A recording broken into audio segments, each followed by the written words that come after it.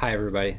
We're back on Zeal, and this is Sam and Dwight with me today, and we are in for a wonderful conversation. In the words of my guest, Dwight, welcome to New Zealand. And my name is John, and we all live in the West Toronto area and go to a church called Rexdale. And Sam and Dwight actually work with Rexdale to serve people in the neighborhood, in the immediate vicinity. And Rexdale is like a fairly standard church. Lots of, great people around. Sam and Dwight, though, in their roles, have, it seems, been on kind of an exploration of different ways of making disciples. And to me, gone way off the beaten path of, what we often think of as church. And I've been blown away by it. It's been really awesome and inspiring to track with you guys. So today we're just going to talk about Sam and Dwight's journey over the years, how they've gotten to know Jesus and seen how he changes lives, and then, why they're doing what they're doing right now. And spoiler alert, it boils down to really simple stuff: meeting people's needs practically, praying for people, things like that. But then also doing really simple Bible studies in people's homes and responding to the stories from the Bible with obedience. And in a way, that's kind of it. Walking with people spiritually that way and seeing the Word of God change people and seeing a small, home, family follow Jesus together and make disciples where they already are. So this is going to be pretty great. Dwight and Sam are both Filipino background. Sam, where did you grow up, and what was your life like growing up in the Philippines? I was born in a small little barrio, a village in the Philippines called Batingan, Binangonan, Rizal. And now my dad had worked overseas many years, and so during those growing up years, I didn't see him a lot, but we were surrounded by extended family. There was about 12 in my dad's family, and literally raised by my grandfather. I looked to him as a father figure. Growing up in a rice farm, I had lots of responsibilities as a little kid. Getting up 5 o'clock in the morning, feeding pigs and chickens, cleaning the pens. One particular thing that sticks out to me is that my grandmother was a midwife. She was well known in that little village, and she would say I was her assistant. And one of the things about being an assistant to a midwife is that you see at an early age where babies come from, and there'd be lots of screaming. That would just be me. And then I'd see these, births coming in. But then also, as a midwife, she would be invited to all the funerals in that village. And these are open casket funerals. So we'd come, and, in the Philippines, you'd have to actually look in the casket, and you'd actually have to kiss the body. So at a very early age, I saw where babies came from, and I saw people die and be buried 6 feet under the ground. And that caused a lot of questions like, what's the purpose in life? Why are we here on earth? And that was pivotal in my growing up years. For the most part, I saw very little purpose there. And in fact, people were living in misery and poverty, and it caused me a lot of heartache and questioning. Also, when I was playing with one of my friends, in front of their home, and in the Philippines, there's like a tricycle. It's a motorcycle with a sidecar, and the mom had gone to the market, and when she came home, my friend rushed out to meet her, and the tricycle driver couldn't stop in time and ran him over. So at an early age, I saw my really good friend die in front of my eyes, and again, that was one of those moments where life is but a mist. And we could go at any time. And again, some of the questioning of what's the purpose of life. And as well, we lived close to a major highway and saw these two buses collide head on and caught on fire. I saw people burning alive. And I actually had nightmares over and over again. Didn't even know and relate to that. But that shook me and made me ask the question again, what's the purpose of life? That's seems like above average amount of traumatic experiences for someone growing up. That's insane. Wow. Yeah. Okay, so then when you were 10, you moved to Canada. How did you continue to explore those questions as you can move to Canada and kept growing up here? My family came here in 1977. My dad was already working here for several years, and then after becoming a landed immigrant, he sponsored the rest of the family. We were here, and we landed in a small little town in British Columbia, coal mining town called Sparwood. With someone being new to a country and also being a minority, one of the things that when you're different, what you try to do then is you try to fit in. You try to blend in so that you're not so different. And so I worked really hard to please everyone, please my teachers, try to get good grades, my parents. Also, I partied hard because that's what you do in small town. You live for the weekend. And I remember at the age of 16, after a really raucous party, and I was with what I thought, who I thought were my best friends, and yet I remember being at that party feeling so lonely and laying in my bed, the whole room spinning, and asking the question, what is my life all about? So I live, 60, 80 years of my life. So I go to school, I hang out with my friends, and then I get a job, I get married, all those things, I retire, and then I die. For what? So that got me into searching, and I remember asking God, if you're real, you need to show yourself to me. And God began to honor that prayer in many different ways, but it wasn't until university that I met someone who explained to me what it meant to actually know God. Then it seems like at university, some people really led you in what it means to follow Jesus. So I encountered Christ. It was registering for my classes, and there was a student who asked the question, who do you think Jesus is? And I said, kind of flippantly, Son of God. Would you want to know more about him? Well, sure. And I remember this international student from Thailand meeting with me. He said this thing, do you know that you can actually have a personal relationship with God?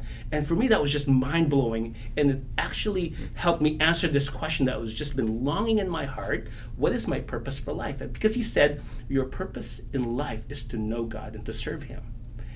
And it was as if a switch was flicked on in my heart, in my soul, and in my brain to say, this is it. This is what I've been looking for all these years. And that day I surrendered my life to Christ. Now, I was just so privileged, John, to now then be part of this Christian community of students, radical, really, I thought, because I remember he said to me, so now that you're a Christian, you're like a baby. And babies, you need to have milk, you need somebody who needs to take care of you and to grow. So I want you to be in a Bible study with us. I said, great. And our first topic of discussion was Matthew 28. It was about the Great Commission.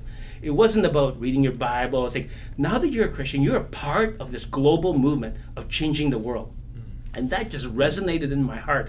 And so, this Bible study was a group of new Christians as well. They had also come to know Christ just recently from the witness of this one student from Thailand. And Bible study ended. It says, okay, so now we're going to pair up 2 by 2, and we're not going to talk to people about Jesus. Now, I'd been a Christian for a week, and he said, okay, so Sam, this is what we're going to do. I'm going to pair up with you, and we're going to start talking, striking up conversations with people about spiritual things. But I'll do you a favor. I'll go first. And so he went first. He did a great job, and the person was mildly interested. He turns to me, Stephen, and he says, Sam, it's your turn. Now, I'm thinking, this whole gospel thing is so new to me, and yet that was so pivotal to me because I said, oh, this must be what Christians do. Well, it made sense to me, like, okay, you're crazy about this person of Jesus. He's the Son of God. He rescued you from your sin. Of course you're going to want to tell other people about him, right? So I said, okay, and found somebody, struck up a conversation. Again, the person, a little bit interested. We had some good discussions. But I remember thinking, man, I don't know what I'm doing. And so Stephen said to me, so how'd it go? How do you feel like it went? It's like, oh, man, I think I got a lot to learn. And so he said, well, that's good because we actually have a class next week to teach us how to share our faith. He's like, well, sign me up. And so that was the beginning for me of what it meant to follow Christ. It was how Jesus said, follow me and I will make you fishers of men. So it meant if you're going to follow Jesus, you're going to be a fisher of men. You can't do one without the other. Dwight, how about you, brother? Where'd you come from? How was life growing up for you? Came from a family of 5, born in the Philippines, came here. We immigrated when I was 4 years old. So my father was a pastor. My mother, the term in the Philippines, they call them Bible women. Sam's familiar with that term. Landed in December 1981, and there was this white substance on the ground that we found in ice cream fridges. And we just came to a new world. It was crazy. I just felt like so alien to this new environment. And what city did you come to in Canada? Toronto. Okay. The Dot. It wasn't called the Dot then. Right. So it was called Toronto. Okay. That's how we pronounce it. I grew up knowing who Jesus was. But as a child, I was kind of disconnected from it. It wasn't a personal decision. It was just kind of like, okay, yeah, this is the vehicle we have. So I just go in the car and see where it takes me. And sometimes later on in life, I got off that car. But we never had a lot, but we had everything we needed. We had community, we had friends, and people just really taking care of us. So I understood what community really meant. Years progressed. Looking back, I saw the signs in grade 6. I saw one time my dad, we had a K car, Reliant, broke down, tow truck driver picked us up. We were coming from a church event, and he said he was going to charge us a certain amount of money, drop us off in our home. The tow truck driver changed the price last second. And then my dad says, oh, well, we didn't agree on that.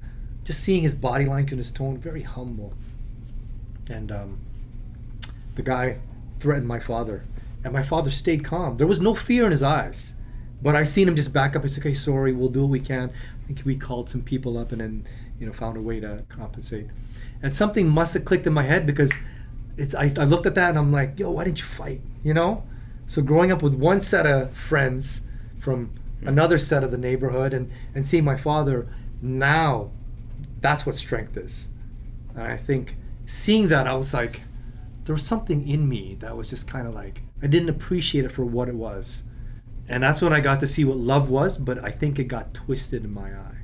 Because I had this natural ability to I knew how to find the bad kids. I either found them or they found me. It was just like this natural pull. It's cool because God redeemed that later on in life. But I found all this other. What the problem was, I didn't see what happened inside the homes. There was a lot of bad stuff that happened in the homes of my friends. But what I saw was this facade of like tough, strong. And I was a very sensitive kid growing up, and I still am sensitive kid. And but I saw this maybe because of an insecurity that I saw in myself, which I perceived as a weakness. Looking back, it's just kind of like, oh, they weren't actually tough. They were hiding their pain. So this shell came out. I think I got deceived there. Mm-hmm. So that's when things started turning. 14 years old came along. I suffered a brain injury from a fight that I got into. Got beat up. And that just crushed my self-esteem. It crushed everything my identity, my world. I was even ashamed to tell my parents. I didn't tell my parents. And from there, it just spiraled me into just saying, I'm not good. So I treated myself as that. And it pushed me to a group of people who were doing things that were couldn't get you into serious trouble. So illegal activities, but I always believed in who Christ was. I always knew who he was. Not just know who he was, experienced his love. Mostly through my parents, seeing how consistent they were in what they poured their life, and just seeing the Holy Spirit and how they loved each other and how they loved us. That's where I saw God most. And I found out later on, they would pray for me every single night. And a series of events happened, losing people that I cared about here and overseas. And that just spiraled me into a really, really deep depression, Where did that start to turn? And what happened next? God just broke me. But the way he did it was such a loving break, because the world was breaking me too, and it wanted to take me away. I remember just saying, God, there is no future for me. I can't hold on to another day. You have to. And it wasn't this big clouds parting and this huge thing. It was just this deep peace, presence of God through the Holy Spirit. And it was love. It was love. It was love in my family. I was still depressed. My life didn't change, but I had hope. There was hope. And it took me into a different direction. How I see it, Dwight, you're like a really fired up guy right now about really some specific things to share about Jesus with people and to make disciples. Where did that come from? Where did passion for those things come from? Discipleship, that's God's plan. That's the Great Commission. And the cool thing is God's already doing it. God was doing it before we ever popped on the scene. He's working in people's lives. So just reaching out to people and doing discipleship is God has already been doing it, and God is drawing and leading us to those that he's already working, and we just get to play our part in that role. How does simple Bible studies in people's home accomplish that? Simple Bible studies is that the Word of God is alive. My mom always used to say this growing up. It's not information, it's transformation. I think we have this idea that it's just another manual, it's just another doc. No, they're alive. They're alive to those who are with a repentant heart, who are willing to submit that they need a Savior. Once people are there, that God has brought them, watch them come back to life. That's what I've seen, that's what I've witnessed. If we're faithful, the Word of God will do what it will do, never coming back void. And if we're obedient in that, it's gonna wreak havoc on darkness and the pain and the trauma and the abuse and the guilt and the shame. That's the power the Word of God has. So I think that what a Bible study does is, and I've said this many cases, let the lion loose. It's going to make waste of its enemies. What we do, we cage the Word of God because we're thinking, okay, where are we going to let the lion loose? How are we going to let the lion loose? Who's feeding the lion in this environment? And we're so busy analyzing. It's like, let the lion out the cage. And when we do that in the home, or we do that in the hallways in Candleton, sometimes just reading scripture in the hallway or in the foyer, you're letting the Word of God loose. It's going to do what it's going to do. Apart from us, they're living words to bring transformation. Yeah, it's really simple. I mean, in some ways, it seems like calling that church, you're taking stuff out of it. And like, what are the essential elements there that are enough to heal people's pain and give people purpose? Our main job as a church in the community is to get people to engage in the Bible, but in relationship. And so it's not me saying or Dwight saying, hey, you guys should believe this. It is for us to say, hey, this is what the Bible says. This is what Jesus says about your purpose for living, in a way that they begin to understand. So it's down and dirty in their real life. It's in their living rooms. It's with their neighbors. That's what the early church did. It was these house churches all over the place, and they engaged in community and engaged in the Word of God. We call it face-to-face church. And, they're doing church on the cheap. It's down and dirty. It's life on life. And to be honest, the weekend service it's clean. It's pretty sterile, you don't have to show your junk of this is my life and my sin. But when you're doing life with people, they see you get mad because you're together longer. They see you get frustrated with each other. They see you come up short or being nasty to your wife there. But that's when healing comes. You exhort one another to say, hey, brother, Scripture says this. And she's like, you're right. I'm sorry. I'm just going to ask you guys to forgive me. And I'm going to ask my wife to forgive me. It's not in a vacuum. It's not just in the home doing it in secret. But this is me. This is who I am. And there's something about that I think is just so real. And I think people in that context actually grow more in their faith. Got it. Guys, thanks for sharing all this. I'll just say, I love you guys. You're great. I'm just so excited to keep making disciples around here. Or trying to, anyways. I can speak for myself. But so thank you for joining us for this conversation. And a couple of things. As usual, you can follow us, Zeal Podcast, on Instagram and Facebook. You can subscribe to the podcast and YouTube videos on the YouTube channel, in iTunes, Google Play, those kinds of places. So go ahead and do that. But also, as usual, by far the coolest thing you could do would be to, listen to Sam and Dwight's stories and think to yourself, how could I try something different in my life in response to these stories? And or maybe you could even make, like I have, Sam and Dwight your heroes and just try to model your life in some way after their lives. So that's what I would recommend personally. But in any case, all the best and see you next time. Thank you, John.